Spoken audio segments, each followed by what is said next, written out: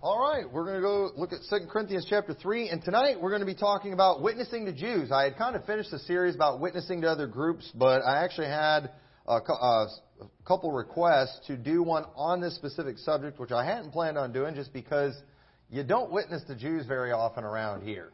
But since it was requested, and I do believe there's some valuable doctrinal lessons that we can learn from what we're talking about tonight.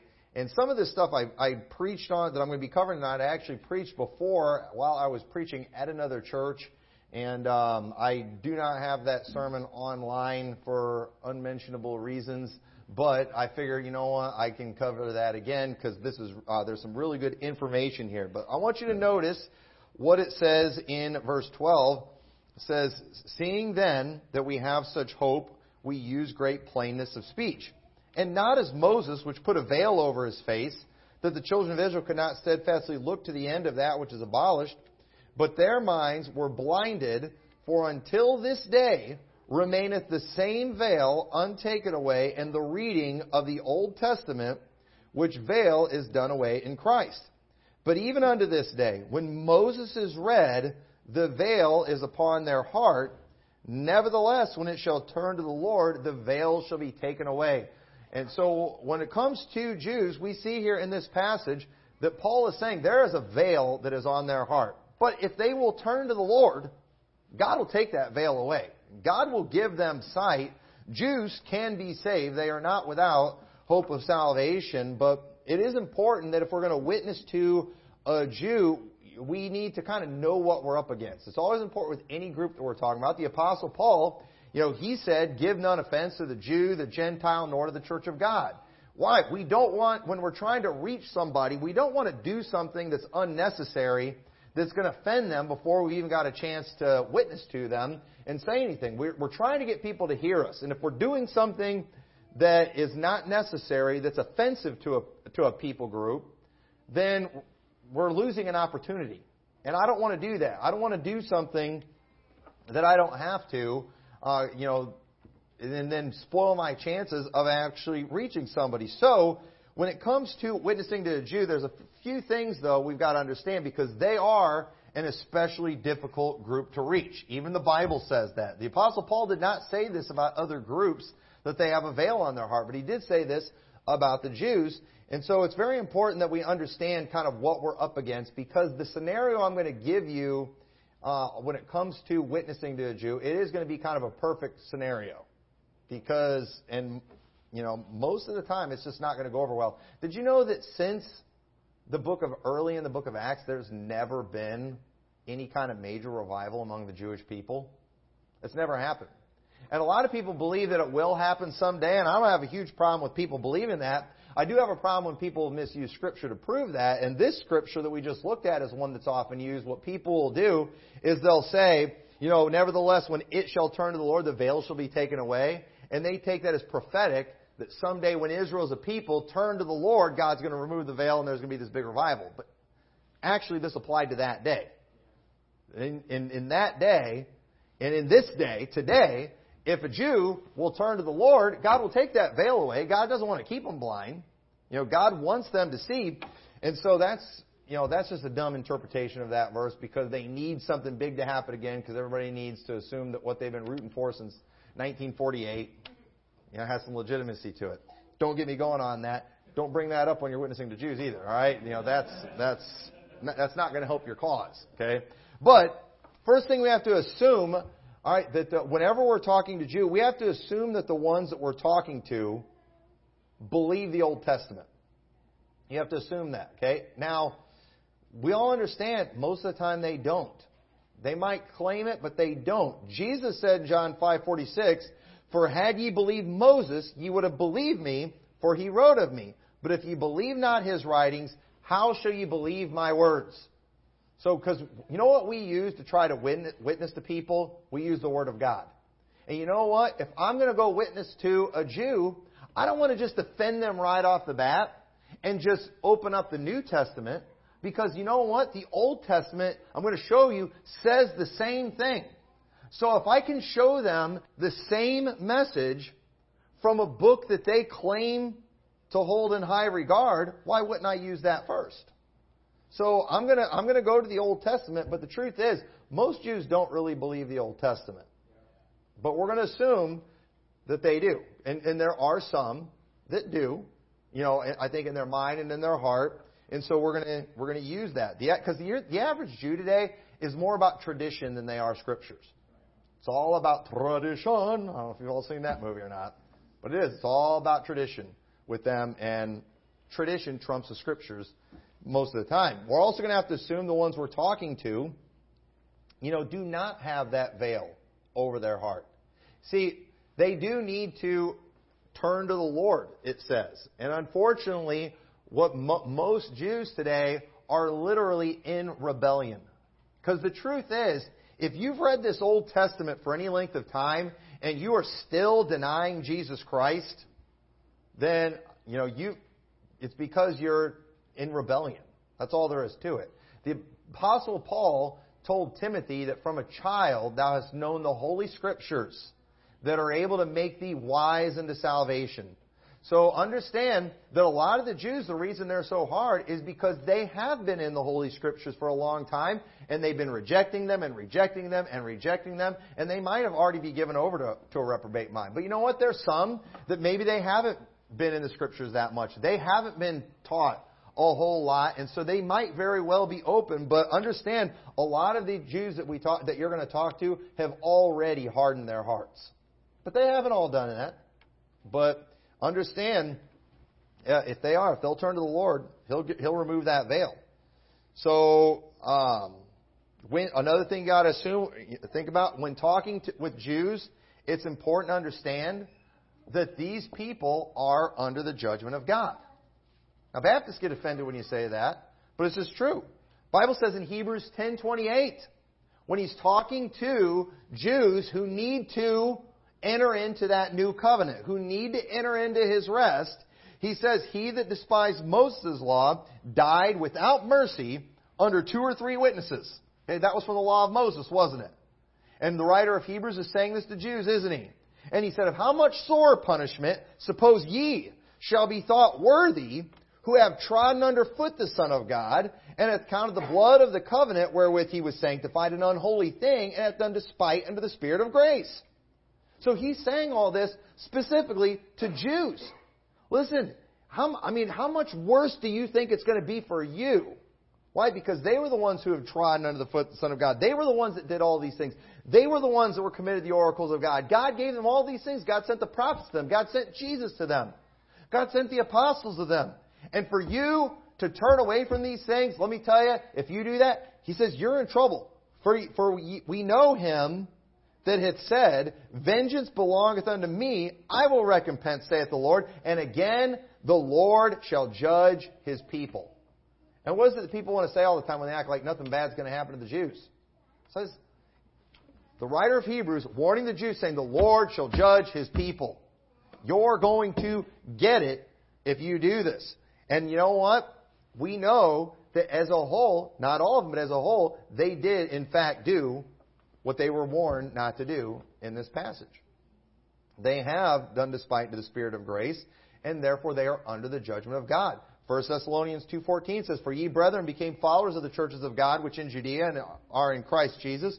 For ye also have suffered the like things of your own countrymen, even as they have of the Jews, who both killed the Lord Jesus and their own prophets. How dare you say that? That sounds so Nazi-ish. To call them, say that they killed the Lord Jesus.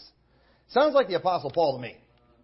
The Apostle Paul said they've killed the Lord Jesus and their own prophets and have persecuted us, and they please not God, and they're contrary to all men.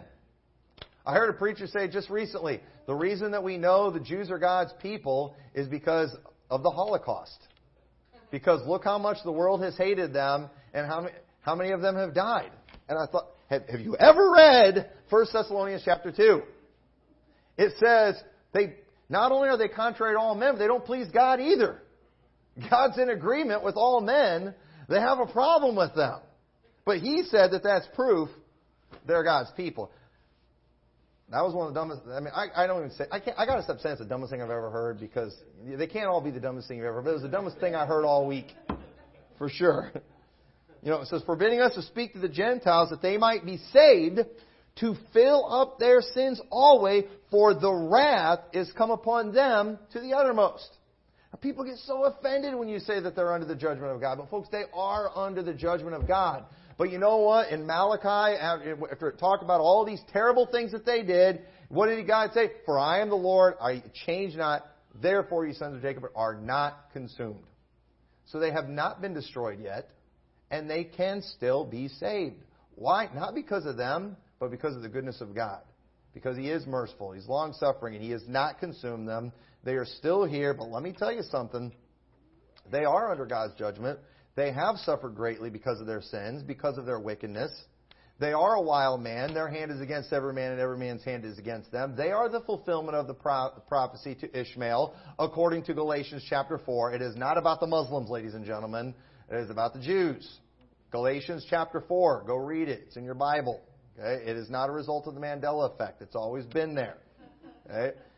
I know some of us didn't discover that chapter until, several years ago, but understand it's there, and so we need to understand that about it. And so as a result of that, a lot of times when you're talking to a Jew, you are talking to someone who has been shown the Scriptures.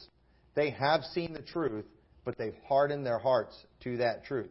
But they're not all there, and we do not know if they're there or not. We don't really have any way for sure of knowing. So I believe any chance you get to witness to a Jew, you ought to take advantage of it, and you ought to do it. And for sure, we ought to do everything we can to reach that remnant, because there will always be a remnant according to the election of grace.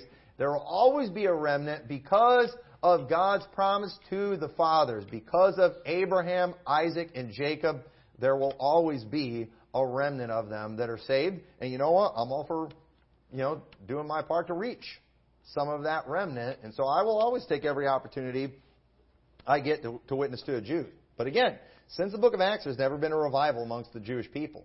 And so even though all these things are working against them, they still can be saved, because Romans 11:1 says, I say then, hath God cast away His people? God forbid. For I also am an Israelite of the seed of Abraham, of the tribe of Benjamin. God hath not cast away His people which He foreknew. Wot ye not what the Scripture saith of Elias, how he maketh intercession to God against Israel, saying, and then he goes on, gives that example of Elijah. But what a lot of people do, they will interpret this verse as God hasn't cast away His people. Therefore, they're still under the blessing of God. I will bless them that bless thee, and curse them that curse thee. God hath not cast away. Therefore, the land still belongs to them. No, God hasn't cast away, meaning God will still save them. The Apostle Paul used himself as proof, because the Apostle Paul got saved. So they'll take a true statement, God hasn't cast away His people, but then they jump to a false conclusion with it, meaning the land's still there, they still have the blessing of God on them. No, absolutely not. They're not under the blessing of God. They're under the judgment of God. They're on their way to hell. But if they will be saved, or if they will believe on Him, if they will abide not still in unbelief, God will still save them. You know why? Because He has not cast them away. They're not reprobate. That's what that means. Verse 23. Or let's look at verse 5 first. Even so then, at this present time. Paul's talking about this present time. There is a remnant according to the election of grace. Verse 23. And they also, if they abide not still in unbelief. Everybody wants to leave that verse out. Everybody wants to go where all Israel shall be saved. If they abide not still in unbelief, all of them will be saved if they abide not still in unbelief. All people will be saved if they abide not still in unbelief. All Africa will be saved if they abide not still in unbelief. I mean, you can't leave that part out. But everybody wants to leave that part out. But it says, verse 28, as concerning the gospel, they are enemies. I feel like starting a ministry called Friends of Israel. Those are out there. Yedidim of Israel is what they call it, which is Hebrew for friend. My Bible says they're enemies for the gospel's sake. Okay? Now, we're allowed to love our enemies, but you know what?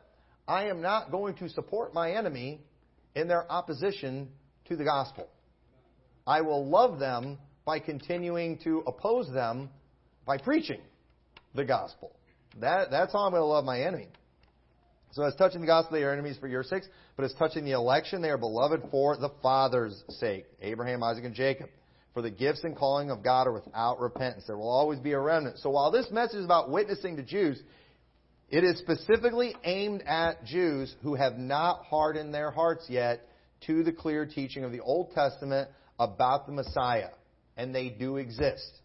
Okay? Those people do exist. There are Jews out there who have a desire for the truth, who have a true love for the Scriptures, who have not rejected these things yet, and they need a Christian who's got his head screwed on straight, who's not worshiping these people, to come to them and to show them the truth. And I believe that we can show them the truth. We can show them the very same gospel that we preach from the Romans road. I believe we can show them the Romans road in the Old Testament. I believe we can show that we can preach the Romans road to the Jews without even opening the New Testament.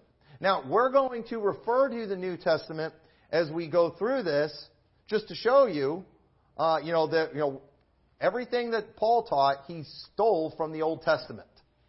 Okay, but at the same time, if I'm not wanting to offend, if I'm wanting to get their attention, if the New Testament says the same thing as the Old Testament, I'm fine with going to the Old Testament.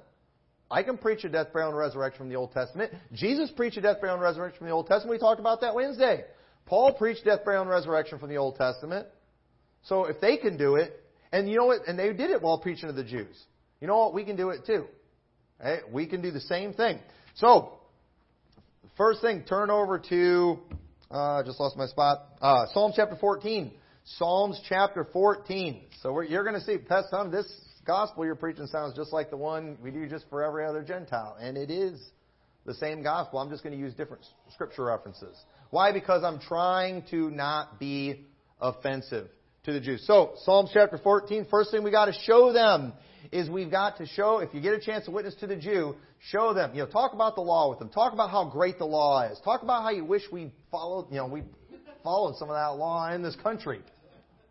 But then, you know what you need to tell them? Say, listen, you know what your Bible says? That righteousness doesn't come through the law.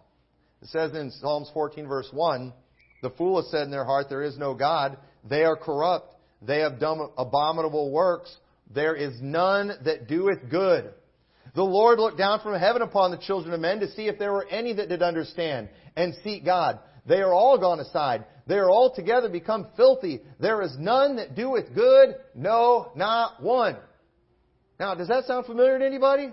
You better believe that sounds familiar. That's in Romans chapter 3, 10. As it is written, there is none righteous, no, not one. I can preach that same thing. I can preach for all have sinned right from Psalms chapter 14. And so I'm going to open up to Psalms chapter 14 when I'm talking to Jude. I'm going to show them you can't achieve righteousness by the law. Great, you got circumcised. But you know what? That's not going to get it all done, because Deuteronomy chapter 27 verse 26 says, cursed be he that confirmeth not all the words of this law to do them, and all the people shall say, Amen. And go read all the laws in Deuteronomy chapter 27. And if some Jews think, well, I'm going to go to heaven because I kept the law of God. Well, did you keep all those things? Well, you did that one thing, circumcision. But in Deuteronomy chapter 27, it says you've got to keep all of the law to do that. Are you sure you've kept all of the law? You can't find anything in that Torah that you haven't violated, that you haven't broken. But the Bible says you got to do all things. And you know what? This is what Paul was referring to in Galatians 3:10. For he says, for as many are as of the works of the law are under the curse, for it is written, cursed is everyone that continueth not in all things which are written in the book of the law to do them. I don't even have to open up Galatians chapter 3 to show them that. Paul got that from Deuteronomy 27. I can use Deuteronomy 27 when I'm talking to a Jew.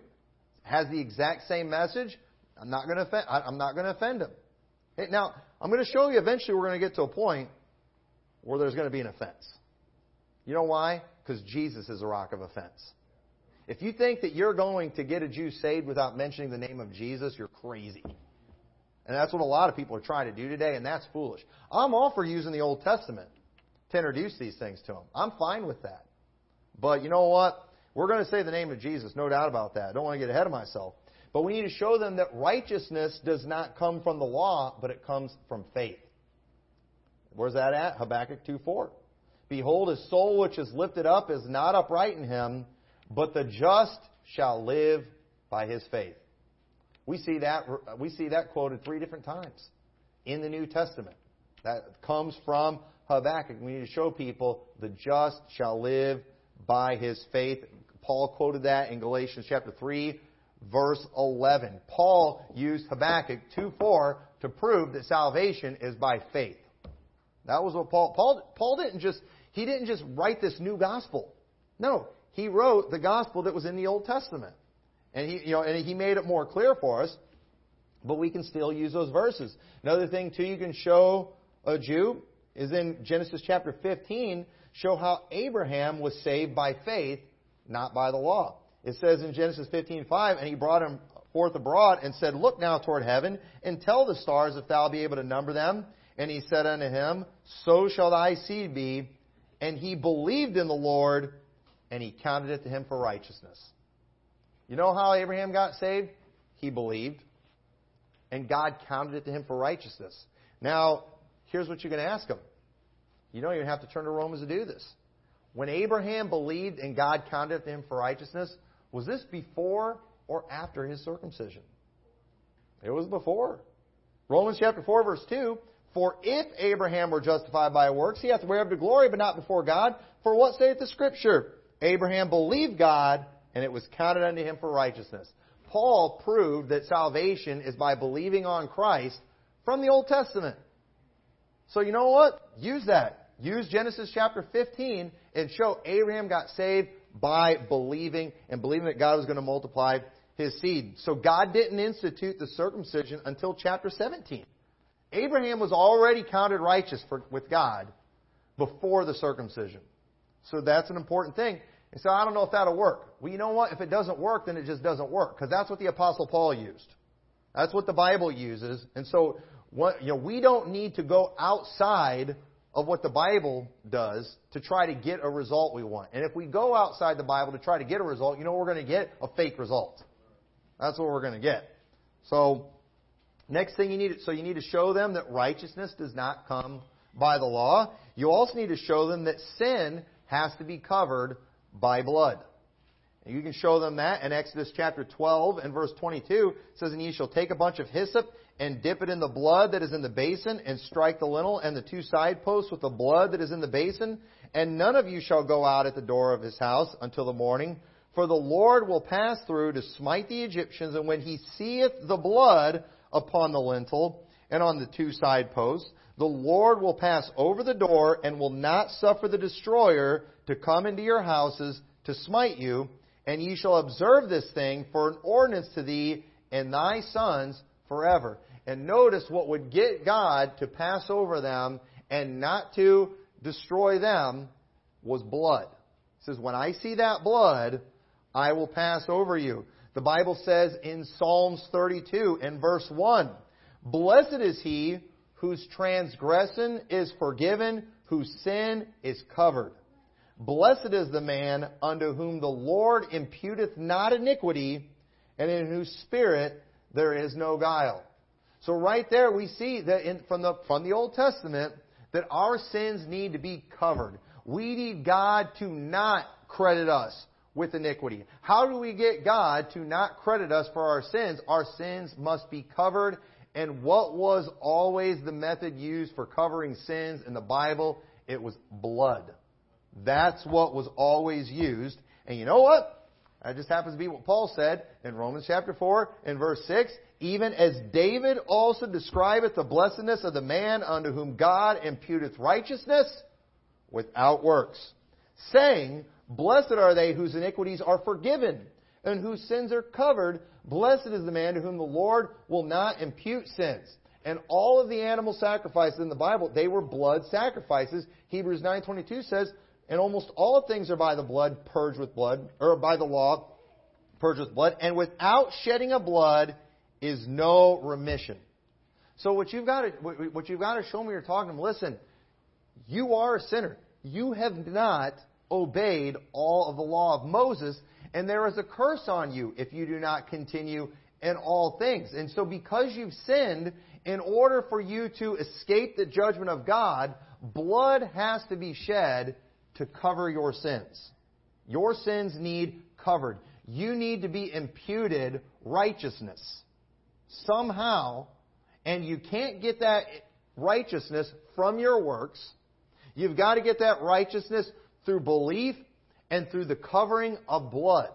Now, once you've established that point, that brings up a big problem that they have today. And that is, because they're all guilty of breaking the law, and for the last 2,000 years, they've had no priesthood, and no sins have been able to be atoned for. So where does that leave them? And you know where it leaves them. They know where they're at. Because if you ask them, hey, why aren't you guys doing animal sacrifices? Why aren't you doing it? And you know what they'll tell you? Because we have no temple right now. Okay, so why don't you build a temple? Well, we're trying, but the Muslims got the Temple Mount right now. So you know what this is what they'll tell you. We're waiting for the Messiah to come. And when the Messiah comes, He'll build a temple. When the Messiah comes, He'll do all these things to take care of our sins. Now, you and I understand that the Messiah already came and did all those things. Okay, we understand that, but go ahead and just, if they agree with the Bible at all, they will understand their sins need to be covered by blood because righteousness does not come through any performance of the law. So, this is where we get to talk about the Messiah. We've got to talk about the Messiah. But you know what? Before you name the name of Jesus, I think this is a good way to do it. So once I've got them to admit salvation cannot be obtained by the works of the law, and that shouldn't be hard. Especially too when they understand, hey, your sins haven't been covered, blood hasn't been shed, there is no temple, there is no priesthood doing anything. So that's when they're just going to say, we're waiting for the Messiah, waiting for the Messiah. So let's talk about the Messiah. And look what it says in Isaiah chapter 45 and verse 16. Now, I wish I could take time to show you how many things. There's so much from Isaiah 45 that lines up with things in Romans I don't even have time to get into. We'll touch on a few things. But Isaiah 45:16 says, they shall be ashamed and confounded, all of them. They shall go to confusion together that are makers of idols. But Israel shall be saved, and the Lord with an everlasting salvation. Ye shall not be ashamed nor confounded, world without end. Jump to verse 22. Look unto me, and be ye saved, all the ends of the earth, for I am God, and there is none else. I have sworn by myself, the word is gone out of my mouth in righteousness, and shall not return, that unto me every knee shall bow, every tongue shall swear. Surely shall one say, in the Lord have I righteousness and strength. Even to him shall men come, and all that are incensed against him shall be ashamed. In the Lord shall all the seed of Israel be justified and shall glory. Now, any Jew that's being honest with the Scriptures at all should be able to read this passage and say, the Messiah is where your righteousness is going to come from. The Messiah is going to be the one that's going to remove your sins. The Messiah is going to be the one who's going to come and fulfill all things in the law. You haven't fulfilled the things of the law. You can't fulfill the things of the law. You can't give covering for your sin. You can't do any of these things. But the Messiah will. The Messiah is going to give Israel a salvation, and it's going to be an everlasting salvation. The Messiah is going to do all those things. Will you agree with me that the Messiah is going to do these things for you? And hopefully they'll agree. They all think some pretty good things about the Messiah. We're saying very positive things about the Messiah. It says in Isaiah 28:16, therefore thus saith the Lord God, behold, I lay in Zion for a foundation, a stone, a tried stone, a precious cornerstone, a sure foundation. He that believeth shall not make haste. Listen, if you'll believe in that Messiah, you'll not make haste, or you will not be ashamed. You will not be you will not be found wanting. You will not be disappointed. When the Bible talks about not making haste or not making ashamed, the way I like to illustrate that, imagine, ladies, if you were asked to go on a date somewhere and you went to a fancy restaurant and there was a reservation that was made by your boyfriend, and you go and you're there and you're sitting at the table and you're expecting him to pay. It's an expensive restaurant. And then you're sitting there, you're kind of waiting for him, but then, the waiter, like, you ready to take your order, but your date never shows up. You know what? You're going to sit there and be like, you're going to start getting embarrassed at some point, are you? You know why? Because you were left waiting. You made haste. You got anxious. Like, is he going to come? Am I getting stood up? But you know what? Those who are depending on Jesus to get them to heaven, those who are depending on Jesus to return one of these days and to save them, they're not going to make haste. They're not going to be ashamed. Trust me, folks, when He comes back, you're not going to be disappointed. All right, we might feel that way every once in a while. Like, is He really coming back? Sometimes you might feel that way. But folks, He's coming back. Okay, we can count on that. And so we need to show that it's He that believeth. If you believe, you will not be ashamed. It says in Isaiah 52 verse 7, how beautiful upon the mountains are the feet of him that bringeth good tidings, that publisheth peace, that bringeth good tidings of good, that publisheth salvation, that say unto Zion, thy God reigneth. So, folks, it is clear from these passages that one must believe on the Messiah to be saved. And you know what that sounds a lot like? It sounds a lot like Romans 10, verse 9, that if thou shalt confess with thy mouth the Lord Jesus, and shalt believe in thine heart that God hath raised him from the dead, thou shalt be saved. For with the heart man believeth unto righteousness, and with the mouth confession is made unto salvation. For the Scripture saith, whosoever believeth on him shall not be ashamed. That's from Isaiah. For there is no difference between the Jew and Greek, for the same Lord over all is rich unto all that call upon him. For whosoever shall call upon the name of the Lord shall be saved. How then shall they call on him in whom they have not believed? How shall they believe on him in whom they have not heard? And how shall they hear without a preacher? And how shall they preach except they be sent? As it is written, how beautiful are the feet of them that preach the gospel of peace and bring glad tidings of good things. Folks, you understand this passage? This is our go-to passage to get people to call on the Lord, and it was all taken from these passages we just read in Isaiah. So you know what? Talking to a Jew, go to those passages in Isaiah. Hopefully they're familiar with those passages. And just show them, listen, you have to believe on the Messiah. You are not going to get to heaven through your works. You are not going to get to heaven through your performance of the law. You need the Messiah to come and deliver you and bring you salvation and to make a sacrifice for your sins, to cover them so you can be imputed righteousness like Abraham without works. That's what Jews need. So, let's talk about some of the criteria for the Messiah. All from the Old Testament. So let's look at Isaiah 7:14. I'm going to jump to a few places here. Isaiah 7:14 says, therefore the Lord himself shall give you a sign. Behold, a virgin shall conceive and bear a son, and shall call his name Emmanuel. That's a messianic prophecy right there.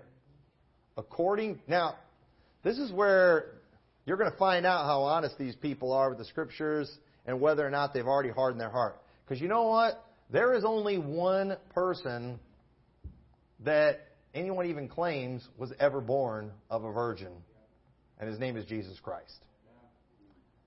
I mean, I can't imagine any Jew, when you bring this up, not knowing immediately where you're going after this.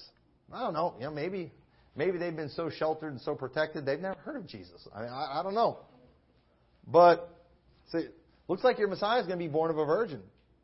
Look at what it says in Isaiah chapter 9. Verse 1, it says, nevertheless, the dimness shall not be such as was in her vexation, when at the first he lightly afflicted the land of Zebulun, the land of Naphtali, and afterward did more grievously afflict her by the way of the sea, beyond Jordan, in Galilee of the nations. The people that walked in darkness have seen a great light. They that dwell in the land of the shadow of death, upon them hath the light shined. So we see that the Messiah is going to have a ministry in Galilee, in the land of Naphtali and Zebulun. That's the land around Galilee in the northern part of Israel. So the Messiah is going to do a work around there at some point. If I thought the Messiah was still coming, I think I'd try getting a place around there if I thought he was still coming. But turn over to Isaiah chapter 53. Isaiah chapter 53, ladies and gentlemen, this is the passage of all passages that listen, if you don't if you don't see Jesus in this, you just don't believe. Isaiah 53. Okay, if you can read this passage and say the death, burial, and resurrection is not in the Old Testament, you don't believe Isaiah either. But look what it says in we'll start reading verse 1. Who hath believed our report? And to whom is the arm of the Lord revealed? Looks like we need to believe a report. Looks like the arm of the Lord needs to be revealed, and He does it through His Word. Who is it? For He shall grow up before Him as a tender plant and as a root out of the dry ground. He hath no form nor comeliness. And when we shall see Him, there is no beauty that we should desire Him. He is despised and rejected of men, a man of sorrows and acquainted with grief, and we hid as it were our faces from Him. He was despised, and we esteemed Him not. So it looks like the Messiah is going to be rejected by His own people. It's an interesting thing right there. So this Messiah that you're believing in, according to the Bible, it says that He's going to first be rejected by His people. Kind of like Joseph was rejected by his brethren. Kind of like Moses was rejected by the people at first. We talked about that when we go into the book of Acts. I wouldn't go into those things. I'm just throwing those out to you for bonus. But verse 4, surely He hath borne our griefs and carried our sorrows. Yet we did esteem Him stricken, smitten of God, and afflicted. But He was wounded for our transgressions. He was bruised for our iniquities. The chastisement of our peace was upon Him, and with His stripes we are healed. It looks like that sacrifice, that covering that we're going to get is going to be directly from the Messiah. It's looking like the sins that we have acquired, that He's going to take the punishment for them. That's what it sure looks like according to this passage. It says in verse 6, all we like sheep have gone astray, and have turned everyone to his own way, and the Lord hath laid on Him the iniquity of us all. It looks like, again, all are sinners, and it looks like that this Messiah is the one who pays for all sins. It looks like this. If on Him the Lord has laid the iniquity of us all, that tells me that this Messiah is the only way of salvation. I don't know, am I stretching that passage right there? Am I stretching that? I know the Messiah is not named in here, but if I was to read this passage and say, it looks like that this individual being mentioned here is the way, the truth, and the life, and no man cometh unto the Father except by Him. Was that a stretch? Was Jesus given a new revelation when He said that, or was He just lining up with the Old Testament? Verse 7, He was oppressed, and He was afflicted, yet He opened not His mouth. He is brought as a lamb to the slaughter, and as a sheep before her shearers is dumb, so He openeth not His mouth. It looks like He's going to be silent before His accusers. He's going to go like a lamb to the slaughter. So it sounds to me like He's going to die. Verse 8, He was taken from prison and from judgment. Who shall declare His generation? For He was cut off out of the land of the living. For the transgression of my people was He stricken. And He made His grave with the wicked and with the rich in His death, because He hath done no violence, neither was any deceit in His mouth. It looks like there was no sin in this man. It looks like He's going to die, and it looks like He was going to be buried. It looks like we got the death and the burial right here. It says He's going to be buried with the rich, too. It's kind of interesting. Okay. Not going to bring up Joseph of Arimathea, a rich man who gave him his tomb, just by coincidence. But, let's keep reading. Yet it pleased the Lord to bruise Him. He hath put Him to grief. When thou shalt make His soul an offering for sin. There's that sacrifice that we need. That sacrifice. So, from this passage here, this sacrifice, it always takes blood for payment for sins. It looks like the Messiah is going to be offered up as a sacrifice for your sins. It looks like your righteousness comes through believing in this sacrifice, in this Messiah. He's going to be your offering. So this doesn't sound like a lamb.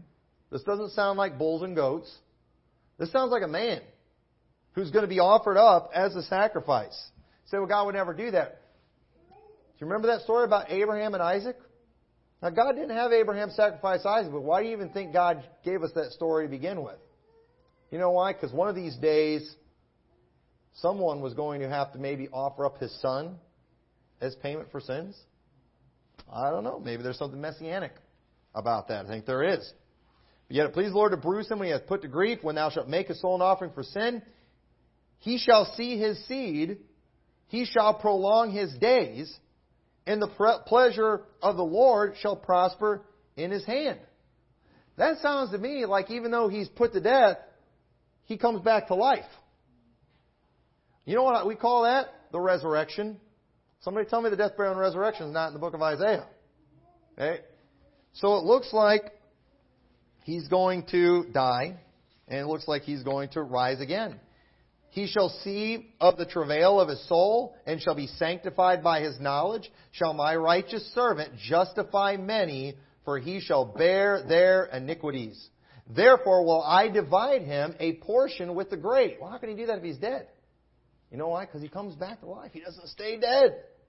And he shall divide, and because he hath poured out his soul unto death, he was numbered with the transgressors, and he bare the sin of many and made intercession for the transgressors. So it looks to me like he's going to, not only is he going to suffer and die, he's going to be suffer and die with the wicked. So folks, Isaiah 53 right there, I mean, that's the gospel as clear as can be. And there's so much more. We go on and on and on with scripture like this. How about Isaiah chapter 50, verse 6? I gave my back to the smiters, and my cheeks to them that plucked off the hair. I hid not my face from shame and spitting. You know, and here's the thing about this too. When you listen to the Jews today talk about their Messiah and all the things that are going to happen, you know what they don't talk about these things? They don't talk about him being offered up as a sacrifice. They don't talk about the shame and the spitting. They don't talk about giving his back to the smiters. They don't talk about because a lot of the people talking about today are the ones who are just lying, have hardened their heart. But if there's one that has any honesty and any love for the Scriptures at all, they're going to read all this and say, you know what? This isn't really what I had pictured. So, but fine. Okay, fine. Yeah. I'm looking for all these things. I expect that when the Messiah comes, all of these things are going to happen to him. He's going to suffer, he's going to die, and he's going to rise again. So, how about a timeline? Does the Old Testament give any kind of timeline for when the Messiah is going to come? You better believe it does. And Daniel chapter 9 and verse 24 says, 70 weeks are determined upon thy people and upon thy holy city to finish the transgression, to make an end of sins, and to make reconciliation for iniquity, and to bring in everlasting righteousness, and to seal up the vision and prophecy, and to anoint the most holy. Not the most holy place, the most holy. Talking about a person, talking about the Messiah. And we've already established from the Old Testament that this Messiah is the one that's going to take away sins. That this Messiah is the one that's going to be offered up as the sacrifice of sins. That we can't get righteousness through the law. We have to get righteousness through the Messiah. And 70 weeks are determined. Weeks of years. It says, know therefore and understand that from the going forth of the commandment to restore and to build Jerusalem, which was in Ezra chapter 1, which was shortly after the Babylonian captivity, not long after this prophecy is given to Daniel, we see that it gives us the starting point for when these 490 years are going to get going. And so it says, know therefore and understand, from the going forth of the commandment to restore and to build Jerusalem, unto the Messiah, the Prince, shall be 7 weeks and 62 weeks. The street shall be built again, and the wall even in troublous times. And after 62 weeks shall Messiah be cut off, but not for himself. What does that mean, cut off? It means he's going to be killed. But again, not for himself. Well, who's he dying for? For the people, just like we saw in Isaiah chapter 53. And the people of the prince that shall come shall destroy the city and the sanctuary, and the end thereof shall be with the flood, and unto the end of the war, desolations are determined. It looks like Jerusalem is going to be destroyed too during this period of time that's being spoken about. But it says, and he shall confirm the covenant with many for 1 week.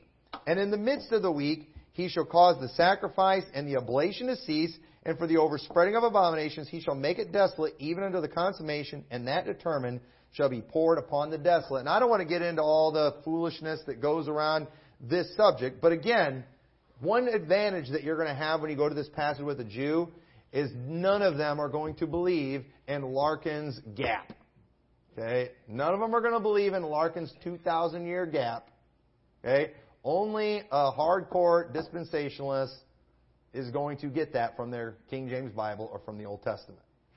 So the thing is, what you can do with this is show them that there was only 490 years max that can go from the time of the command to restore, to rebuild the temple, to the Messiah coming and being cut off.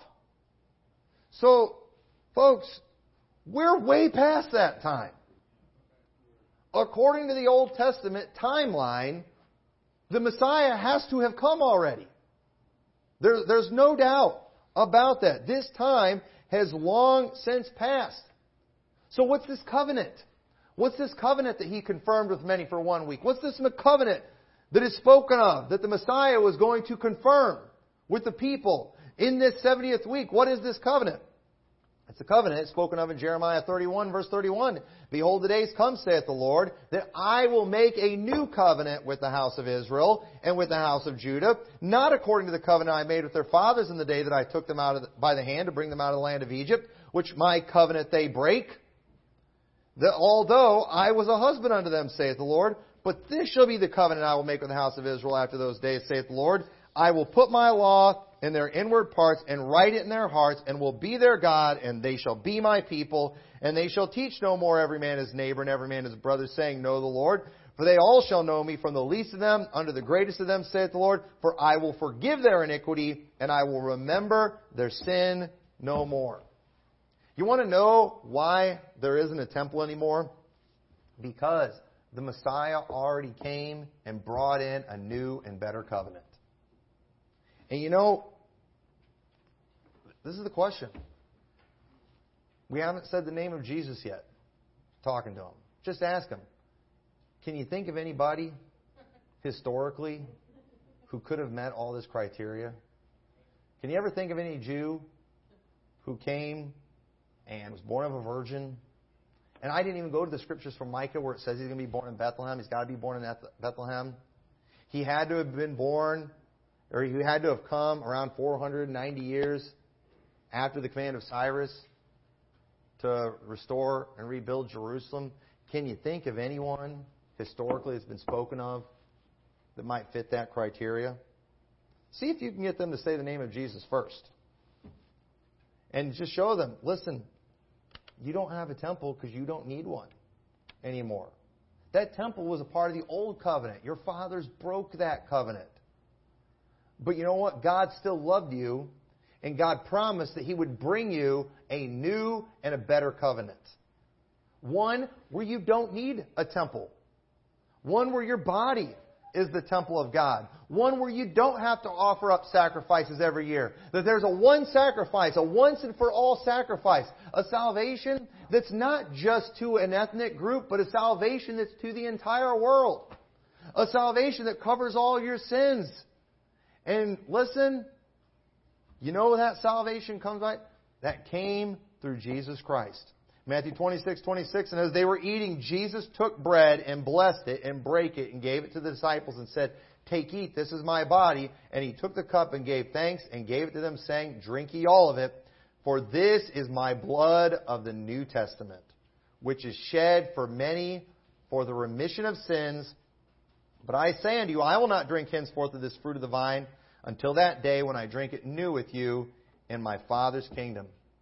There's only one person that ever could have been the Messiah. And folks, if this old, just tell them, listen, if your Old Testament is holy, if it's the Word of God, and the Messiah didn't come 2,000 years ago, it's all wrong. It's not the Word of God. You're following a flawed book. If you're right that the Messiah has not come yet, then there's something wrong with your Bible. But you know what? There is. And let me tell you, when you mention the name of Jesus, that's the name whereby they must be saved. But that name is a rock of offense to them many times, and they stumble at that stumbling stone. Oh, I don't know if we should bring the name of Jesus. That's where we always lose the Jews. I know. But that's the only place where they can be saved. Okay? We don't get to change the gospel to accommodate more people. It doesn't work. Okay? And you know what? We don't get to make them feel better by trying to do a Hebrew name that they keep changing. They can't decide if it's Yeshua or Yahashua or they're always changing it up. You know what? Just use the name of Jesus. It's okay to use that. The Bible says in Philippians 2:9, wherefore God also hath highly exalted him and given him a name which is above every name, that at the name of Jesus every knee should bow, of things in heaven and things in earth and things under the earth, and that every tongue should confess that Jesus Christ is Lord, to the glory of God the Father. And we saw earlier that Messiah was going to be the one that every knee was going to bow before. And Paul showed us in the New Testament that Messiah and that name of that Messiah is Jesus Christ. And nobody's going to get saved bypassing the name of Jesus Christ. I believe in the Messiah, but I refuse to use that name.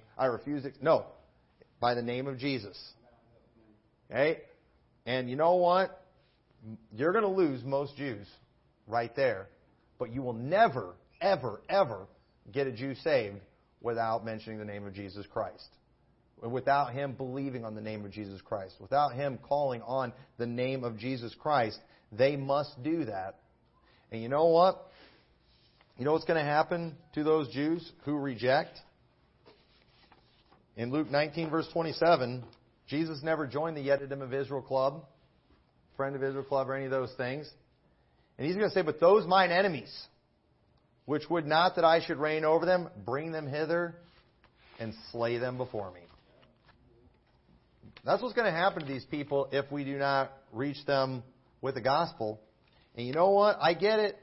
They're a tough group, but at the same time, I believe everybody needs a chance. Everybody deserves an opportunity, and we have been called to take the gospel to the whole world. And we're never going to bypass a group just because of their ethnicity or something like that. We're not going to write them off. We're going to give them an opportunity. And you know what? We can have hope that we're not just beating our head against the wall. There always is a remnant. There's always going to be a remnant according to the election of grace, and I want to reach some of that remnant. I really do. And so hopefully these, if you take notes on these, write these scriptures down, underline, and if you get that opportunity, then I recommend doing it this way. Go ahead and use the Old Testament. It's a great way to get their attention, but eventually, just call it out. Name Jesus, and if they don't see it after all that, you know what's going on? The veil's still on their heart. You know why? Because they're not turning to the Lord. That means they're turning away from Him. They're rejecting Him. And so hopefully this was a help. So let's pray. Dear Lord, I thank you so much for the wonderful promises in your word and just all these prophecies you've fulfilled. Lord, we just looked at a small, tiny fraction of the prophecies you've already fulfilled. But Lord, just the fact that you fulfilled those is more than enough proof that you're going to fulfill the rest. And that's exciting because there's a lot of great things that you promised for us. And I pray if this message does anything, it'll just get us more excited about what's to come and just give us assurance that those things are coming. But Lord, I pray that maybe this message will be a help to some in here to just help them have the wisdom and knowledge that they need to be able to give a good gospel presentation to a Jew. And I pray you'll use this church, Lord, to help us reach that remnant. In your name we pray.